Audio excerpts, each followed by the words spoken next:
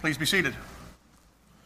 If you will, turn in your Bibles to John chapter 6 as we continue in our study of this gospel from the one that Jesus loved, the Apostle John. The text this morning will begin reading in verse 1, reading through verse 15. So we break up this chapter, the longest chapter in all of the New Testament. And as you're turning there, let me pray for us that God would bless us in this time.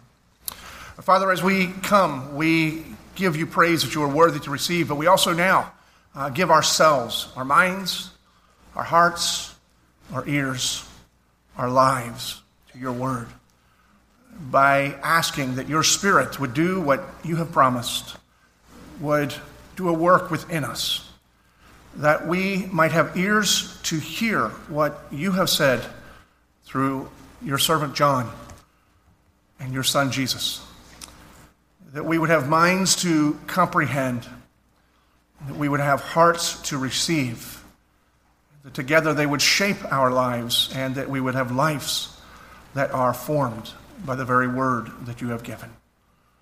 We pray to you, Lord, for our own efforts are inadequate.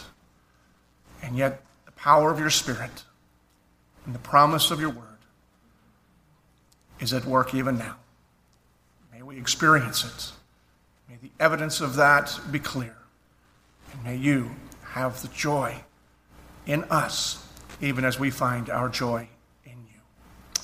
We pray all this in Christ and for his name's sake. Amen. John 6. Verse 1. After this, Jesus went away to the other side of the Sea of Galilee, which is the Sea of Tiberias. And a large crowd was following him because they saw the signs that he was doing on the sick.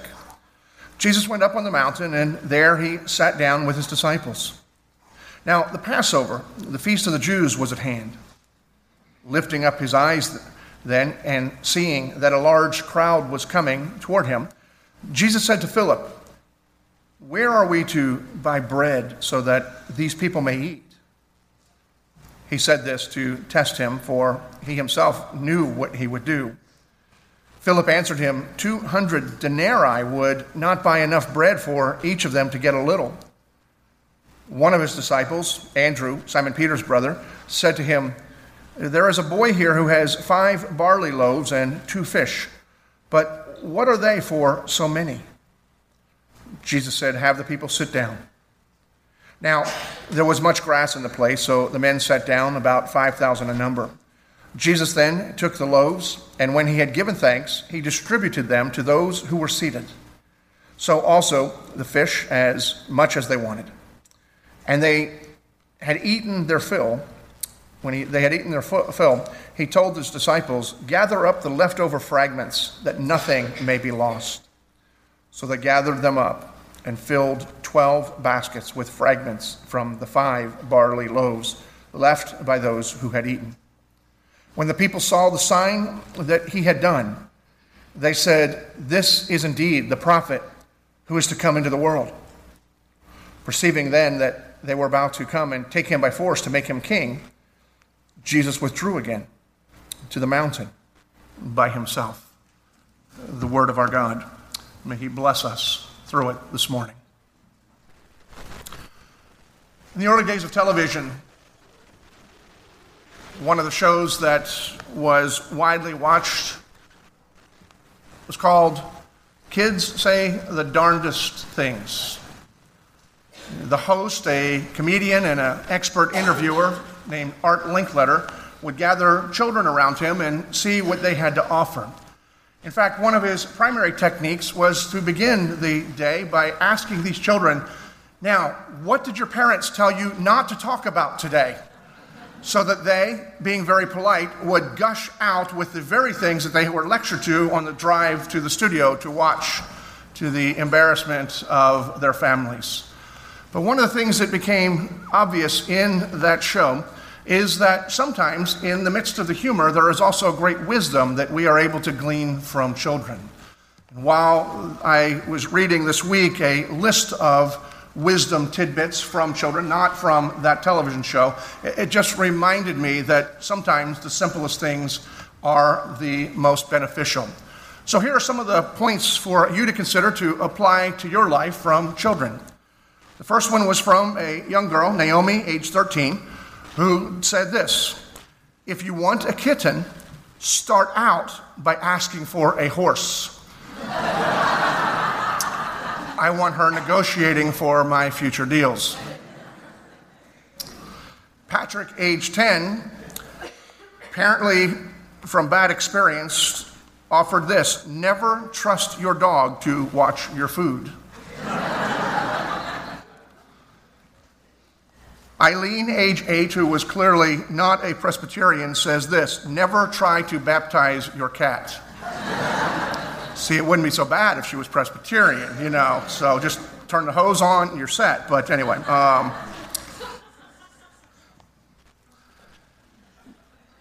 Joel, age 10, had gained wisdom from his experience, apparently, when he declared this: never pick on your older sister while she's holding a baseball bat. And the greatest sage of all may have been a young man named Michael, who offered insights into family dynamics relating to his parents, both his mother and his father. First, with his father, he declared this: when your dad is mad and asks you, "Do I look stupid?" never answer him.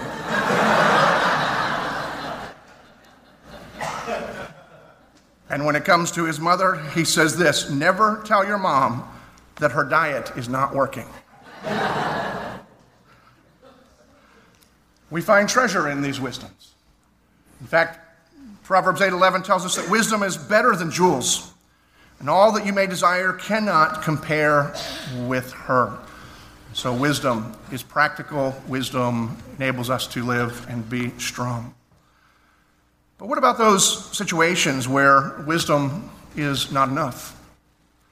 When you're running on empty, or you're in over your head, and you recognize that there is no way over and there is no way around whatever problem is facing you. You, in your assessment, putting all of your faculties and wisdom together, you've come to recognize that whatever you have is insufficient to meet the challenge, because we lack the practical know-how or the financial resources or the emotional energy. Some of you are probably in circumstances like that right now. And all of us at one time or another will face those things that seem bigger than us and demand of us what we can't possibly give.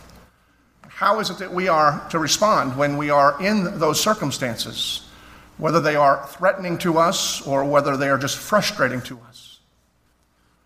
The passage that we have before us this morning speaks of just such occasions, and it points us to the sufficiency of God's power and provision in the person of Jesus Christ.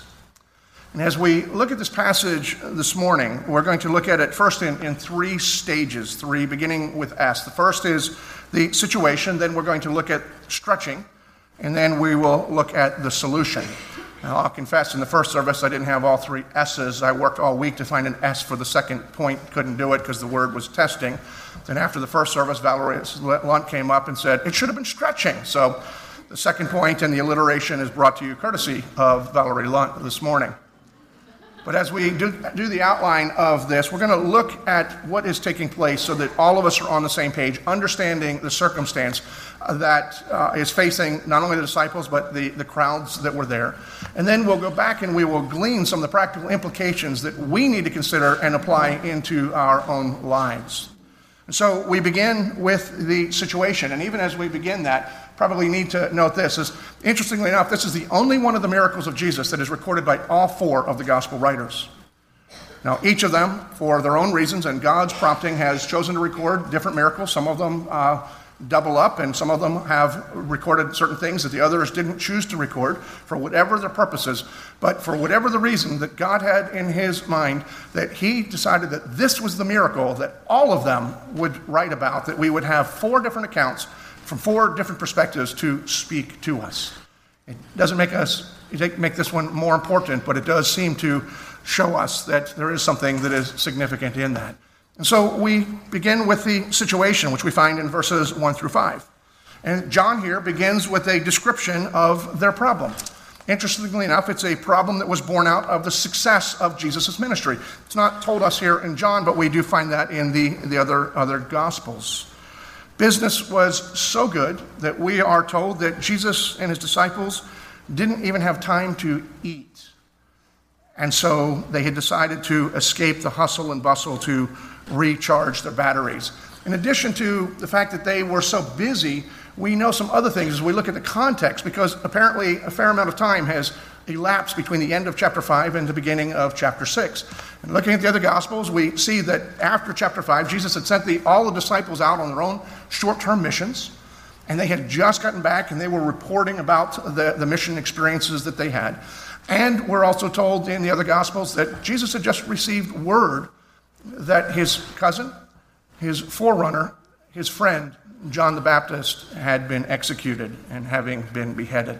So you can understand how Jesus, who had come to be like us, was in his flesh, was exhausted. He had just been working and blessing people.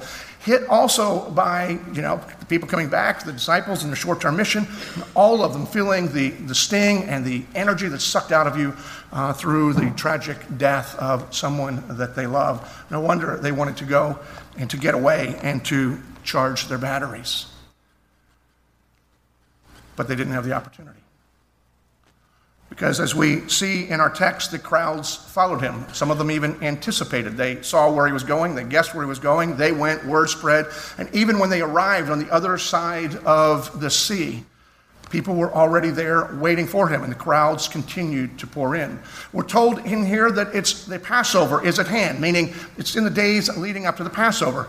And that indicates that people were coming from all over into this area, people to celebrate the Passover. They were going to be in Jerusalem, which is kind of the high place. That's where you go, be like Times Square on New Year's Eve for Jerusalem. And so people were coming from all over, but a few of them came a few days early. And they thought, well, we have time to kill. Let's go listen or experience that Jesus guy we've been hearing about. We've been hearing about the miracles. Maybe we'll see one done. That would be entertaining. Or maybe there's a need in our lives, and so if we get near enough, maybe he'll do a miracle in our life or in our family. But even more people than normal were coming into town, and they were flooding out into the countryside to the very place where Jesus was trying to escape and get some R&R. And the crowds were incredible in size. This passage is often referred to as the feeding of the 5,000. But one of the things that we need to recognize is that title, which comes from within the text, is actually a reflection of the patriarchal culture that they were living in.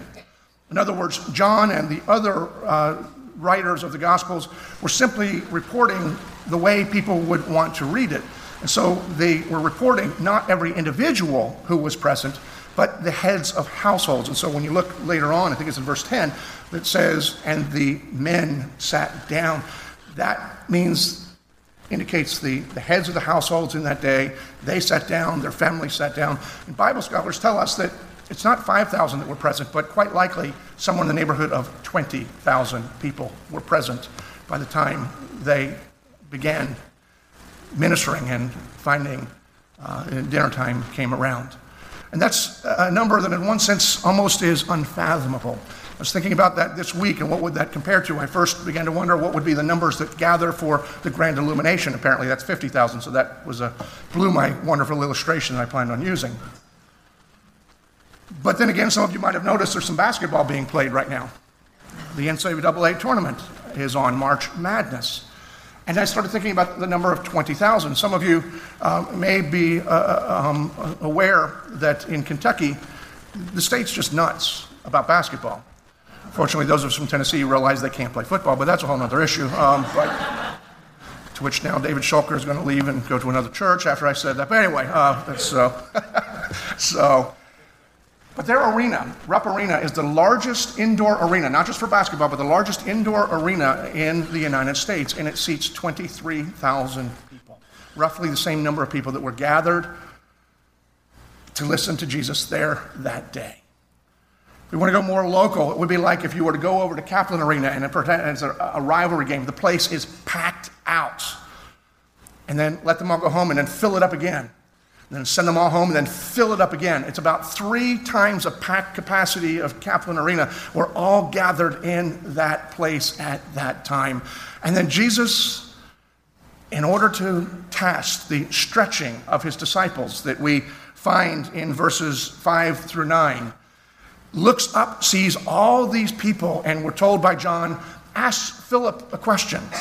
So where are we going to get food to feed all of these people? Now, Philip is the one that was specifically singled out. The other Gospels say that there was a conversation that was taking place.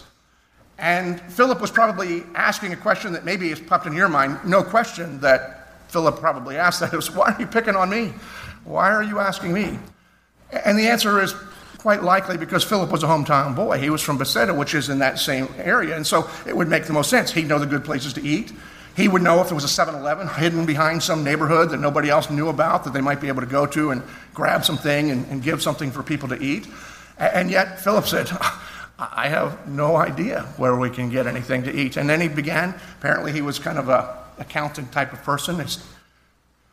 It would take 8 months' wages just to give everybody a donut, just something simple to eat. Certainly not enough to fill them. And just the whole thing is absurd. And the other disciples apparently agreed because, as the other Gospels record, they're all in conversation. And the solution that some of them said was, send them all away. We didn't invite them anyway. This is not our problem. Let them fend for themselves.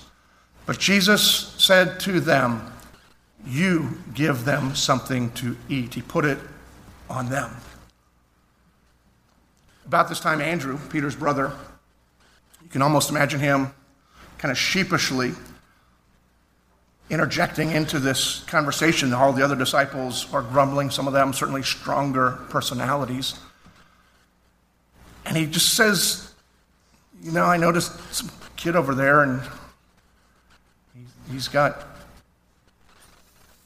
I'm almost embarrassed to say it, 5 loaves and 2 pickled fish. But what's that for a crowd of this size? Fact is, that wouldn't have fed all of the disciples.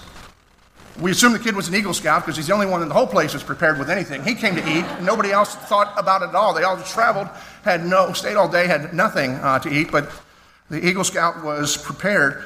And so Philip offers that possible suggestion. But Jesus was probably somewhat amused.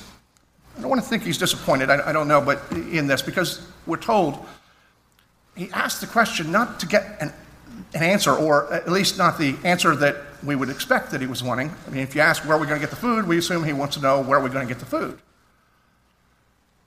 But we're told that Jesus asked not because he needed an answer to that, because he already knew what he was going to do. He was testing his disciples. Now, some people might object and say, I thought God never tested us. No, God never tempts us. But just like any good teacher, any good coach, any good instructor, not only does he pour into them information, but he puts them in situations where the information they have can be borne out, can prove, and so they can be stretched and to not only grow, but demonstrate the growth that they have already experienced. And that's what Jesus was doing with his disciples here. And while Andrew offers this sheepish suggestion, Jesus responds in a way that they didn't expect. Jesus says, bring it to me. It's not in John, but it's in the other Gospels. So now we have the situation, we see the stretching, and now we see the solution, which is in verses 10 through 14. And the solution is a magnificent and miraculous display of God's power and his provision through the person of Jesus Christ. After telling the disciples to bring me what they had, he tells them, have the people sit down. And then we're told in verse 11 that Jesus took the loaves, and when he had given thanks, he broke them, he distributed them to those who were seated, and quite likely he distributed them through the apostles. So as there were 12 of them, we're told later, a collection of 12 baskets. So he would break the bread, as we'll do here in a little while, and then put it in a basket, break the bread, put it in the basket, and then sent them all to go feed 20-some thousand people with 5 loaves and 2 pickled fish. And then in verse 12, we're told this: and when the people had eaten their fill, not just snack, okay, the hunger pains had gone away, they were full. Then he told his disciples, gather up the leftover fragments so that nothing is lost. And so they gathered them up and filled 12 baskets with fragments from the 5 barley loaves left by those who had eaten them. An incredible display of God's power through Christ and his practical provision through the person of Jesus Christ. But the question is, what are we to take from this? What is it that we are able to glean? What are some practical things that we need to understand? I think first is this: we need to understand that this story is telling us that God has compassion about the concerns that concern the people in this world. And that's the reason for which he sent Jesus in the first place. The people were gathered, and they represent the people that are all over the world who are also hungering and thirsting. And we're told that, again, not in John, but by the other gospel writers, that Jesus had compassion on them, which is why he fed them and provided for them. The word compassion is important for us to understand. We see it demonstrated in action in this that John records, and the word itself is recorded by the other writers. But the word compassion literally means to feel what they were feeling or to identify with. And we need to associate that word with Jesus Christ, because by his very nature, he is identified with us. He who is nature, God, became like us, identified with us, felt everything that we feel, experienced what we were feeling. And he also experienced the compassion in the way that we use it, not only by his own personal experience, but he was able to identify with circumstances that other people were in, and he felt, and that compelled him to act. He had compassion. And the reason that's important is because many of us as believers wrestle at times with the question of, how does God really feel about me? I mean, it's easy to see Jesus came, he had a job to do, he's the shepherd. So he came in, became like us, because that's how he had to work, punched in the time clock, goes about his business, lived his life, healed people, provided for people, died, rose again, secured our salvation, and he's cared for our needs in that way. But how does he really feel? Compassion says he identifies with you. He didn't just know that you had need and he took care of it. He felt with you. He felt for you. He loves you. We see displayed here what the prophet Zephaniah described as characteristic of God toward his people by declaring, the Lord your God, who is mighty to save, the Lord your God, who is with you, takes great delight in you. In fact, he rejoices over you with singing. Can you imagine that? See, we've gathered here today to offer up songs that God is worthy to receive, talking of his glory, his holiness, celebrating what he's done. And while we're doing that, what we've been told is that God in heaven, not only is he receiving those songs that we offer to him, but he's singing a love song tune about you, who he knows, who he loves. He has compassion on the people of the world. He feels, he identifies, he came, and he has acted for them because, again, the other writers tell us, because he looks at people as sheep without a shepherd, and he wants to provide for them. Moved to this, we also see that God has concerns for the things that concern people in this world, because Jesus acted in a practical way. He met the practical needs that these people had, and it tells us that we who are part of Christ came to engage in a holistic mission, which is not just to save as many as he can, and meanwhile, what's physical doesn't matter. He demonstrates that he cares about us wholly, spiritual and physical alike, by the fact that he fed people who had no ability to feed themselves. And he continues to have that compassion. And it's important for us to understand because in this world that we live in, at least according to World Hunger, there's 21,000 people who die daily of hunger and hunger-related issues. And of those 21,000, children are the most affected, to the point of 3.1 million children dying of starvation every single year. And of those children that die, 45% of them are under the age of 5. Because these people who are like sheep without a shepherd and no one to feed them have no tangible need, no way of providing for their needs. And we who have been blessed by Christ, seeing his example, his heart that engages people, are called and are commissioned and sent to go and to meet those needs. And yet we also need to recognize in a holistic mission that Jesus also said, what good is it if you have the whole world and yet you forfeit your own soul? And so that while it is important and we are called to engage the tangible needs of the world, the ultimate mission of the church is not simply to meet those needs, but to make disciples from people from every nation. Because not only are they starving physically, but even more so, they are starving spiritually because they do not have access to the bread of life. And God is sending his people out to minister to them, which is the second thing that we need to recognize, is not only does God care, but he commissions his people. Jesus, by his demonstration and what he tells his disciples to do, is to go and to minister to them. Later on in John 21, and as I started thinking in the first service, I was going to say we'll see in a few weeks, but it'd be more like maybe 100 or so weeks, so a couple of years before we get there. But Jesus declares this, just as the Father has sent me, so I am sending you. And so we need to ask this question. What does it mean that the Father sent Jesus? And how did he send Jesus? Well, he sent Jesus personally, physically. He didn't just write a check.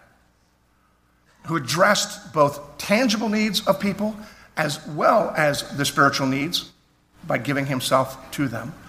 And we, therefore, are sent in the same way, in the same holistic mission, to minister to those who have needs.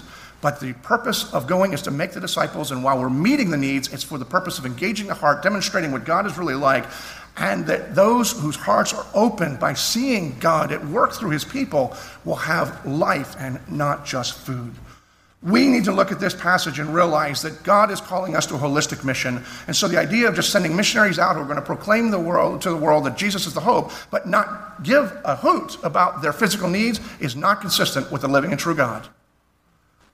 But at the same time, we need to recognize that we can send people out to take care of all sorts of need, but if they are not proclaiming Christ, all of it is ultimately in vain, because the people will live a little while longer and then experience the pains of alienation from God and the punishments of hell. But God cares, and there's a holistic mission that he commissions us onto. And so not only are there people that are dying, but we need to consider the people who are in need of the spiritual bread as well. And the Joshua Project tells us that out of the 16,578 people groups in the world, there are 6,738 that are still without any hope of hearing the gospel. This is not people who just aren't showing up to church. This is people living in parts of the world where the gospel doesn't exist. There is no church. There are no Christians. There is no scripture that they would be able to even hear about the hope that they can have in Jesus Christ. And that number is large, and yet we need to realize we're not talking about numbers, we're talking about people. In fact, of those 6,700 plus people groups, they represent 3.1 billion people, 42% of the world population, that has no opportunity to even hear the hope of the gospel of Jesus Christ. Just as a side note, because it's overwhelming, the people groups fall into certain blocks. If you want a simple way to understand and to know what those people groups are as you pray for them, it's as easy as your thumb. In fact, that's the answer. The acronym for your thumb tells you about the 5 largest people groups that are without the gospel. T, tribals. H, the Hindus. U, for the unreached Chinese. M, for the Muslims. B, for the Buddhists. That's the 5 largest blocks of people groups. And if you just look at your thumb and offer prayers for people on those people groups, you are participating in God's mission. It's not exhaustive, but it is something. We would engage and ask for the Lord to be at work through them, because he is commissioning us to be engaged for this work. And yet, being commissioned to do what God cares about is, frankly, quite a daunting task, isn't it? I mean, we don't like to say it, but it's kind of overwhelming, especially when you kind of look about what's going on in my life right now. It's hard enough to manage my life, and I've got my own challenges. And while I want all of that to take place, and I want to participate in that, I'm having a difficult time enough just dealing with the things that are right in front of me, much less taking care of all of these other people. We also need to recognize that from this passage, we realize this, we're told this, that with God, little is much. I mean, you ask yourself, why did Jesus ask for the food? Why did he ask what were the resources that were available? I mean, Jesus is the one who spoke all of creation into beginning. He spoke in the entirety of the earth and everything in the earth and everything under the earth and everything everywhere. Everything. He brought everything simply by speaking it. And the scripture tells us it was ex nihilo, meaning from nothing. He doesn't need any resources. Had Jesus spoken, he could have provided Chick-fil-A for everyone, even on Sunday, because clearly he's not opposed to doing things on the Sabbath day. And could have had dropped down with little parachutes, jugs of sweet iced tea. Everybody would have had their fill.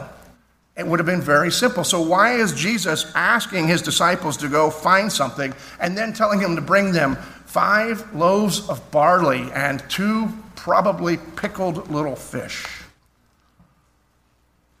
Because he's wanting his disciples then, and those of us who are his disciples now, to understand that with God, little is much. See, we need to understand this. It's even significant that we're told that they were barley loaves. It tells us this kid, however old he was poor, because barley was the cheapest of all of the grains. It was the offering of the poor. People who could afford it, who lived in decent suburban communities, they would have had wheat. Barley indicates this is nothing. It's insignificant. It is minimal.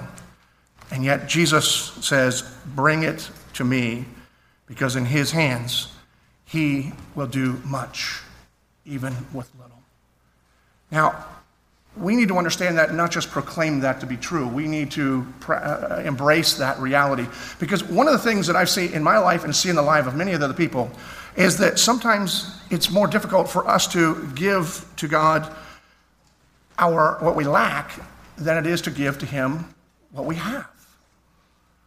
Think about it for a moment. If there's somebody who is eloquent and charismatic, and they might volunteer, say, God, use my gifts, and they might even recognize that God has given them the gifts, use them as you will. They never hesitate to sign up.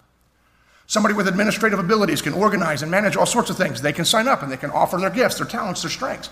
Somebody who's creative, those things are offered to God. And many of you are offering your talents and your gifts to God in wonderful ways. And I don't want to minimize that in any way. But what Jesus is showing us here is not the strengths, but what happens when we don't have the resources and we don't have strengths. And many of us are kind of like Philip and saying, this is all I have. And in Philip's case, that's not even mine. The disciples brought nothing. The only one that brought anything was this poor kid. And what he had was insignificant, maybe would have been sufficient for him that day. And many of us need to understand that we miss out on some of the blessings that God would provide in our lives, opportunities to be stretched and to grow, because we think that what we have to give is too insignificant, insufficient to make any difference whatsoever. And we want to wait until we have excess, till we have great things to give. In the meantime, whether it's a real humility or a false humility, we just kind of hold on to what we have when we have very little. And Jesus says, bring me what you have that is little. In other words, bring me your insignificance. Bring me your weakness. Bring me your nothing, if that's all you have. And until we understand that comparatively that's all we have anyway, and we hold back from God, whether it's for our own greed or misplaced humility. And we lack the participation in what God is doing and seeing what God will do in us and through what we bring to him. Now, this has stewardship implications for us. We need to recognize first that God never asks us to bring him, to give him what we don't have. Even when he says, bring me your nothing, that's what you have. Bring me your nothing, bring me your least. Some of you have much. But the principle we see over and over again in Scripture, in any way in which we are giving to God, is on the basis of bring me not what you don't have, bring me what you do have. It's borne out in the Scriptures over and over again in the concept of the tithe, and I don't have a lot of time to go into that, but basically that's saying if you have a lot, it's a percentage. If you don't, and the whole point of the tithe is not because God has need and this is his flat tax. It's a gift for us. It's a week by week or month by month, however it is that we gauge our income, by which we are able to evaluate our own hearts and saying, am I trusting in the one who provides or am I trusting in the provision? And God says, bring me what you have. And in the case of the tithe, it's a stewardship issue. It's just the 10%. For some, that's much. For some, that's very little. But the tithe principle also applies to our time and everything that we have belongs to God. And so there's a stewardship of all of these resources. And God says, bring me, be faithful with these things, even if you consider it to be insignificant, and watch what I will do. In fact, he takes those insignificant resources, whether they are talents or whether they are treasures, and then he bears fruit through them. And they are the very things, the very resources by which those people who are starving and those people who are starving for the gospel will be fed to the full, to overflowing through Jesus Christ. But the question is, are we willing to bring to Jesus not only our talents and our treasures, are we willing to bring him our nothing and see what God is going to do? Finally, we need to recognize this, that we also see this passage reminding us that we receive Jesus for who he is and not for what he gives. Where do I see that? Well, in verse 15, we're told that Jesus, the people amazed at this miracle, Jesus perceived that they were about to take him by force to make him king. That just to me is a bizarre scene. I mean, you know, we just go through a political cycle where people would kill, be violent in order to get power, and these are people that are going to do violence in order to give him power, and he doesn't want it. It's all the more perplexing when we realize he's the King of Kings who came in order to reign over the entire world, and the people recognize that are going to give him the position, and he says, no thanks, and he walks away and hides from them. But the reason is he understood the heart of the people. And this is an important passage for us to understand, and I wish I had the time to just focus on this entirely, maybe some other time, because this shoots to death the whole idea that this is God's economic plan for your retirement. Give to God and he'll make you wealthy. You know, you keep on giving, you'll have that Rolls Royce in no time. Really? How many of the disciples ended up rich? None. But they were enriched with the power of God that was within them. We don't even know what happened to this kid. So he may have become rich, rags to riches, but if he was, it wasn't important to God, which you think it would be if that's what he was trying to say in this passage, wouldn't it? So people who have these flashy TV shows and will tell you that this is the way that the kingdom economy works, is to just keep give, and then you will have much more.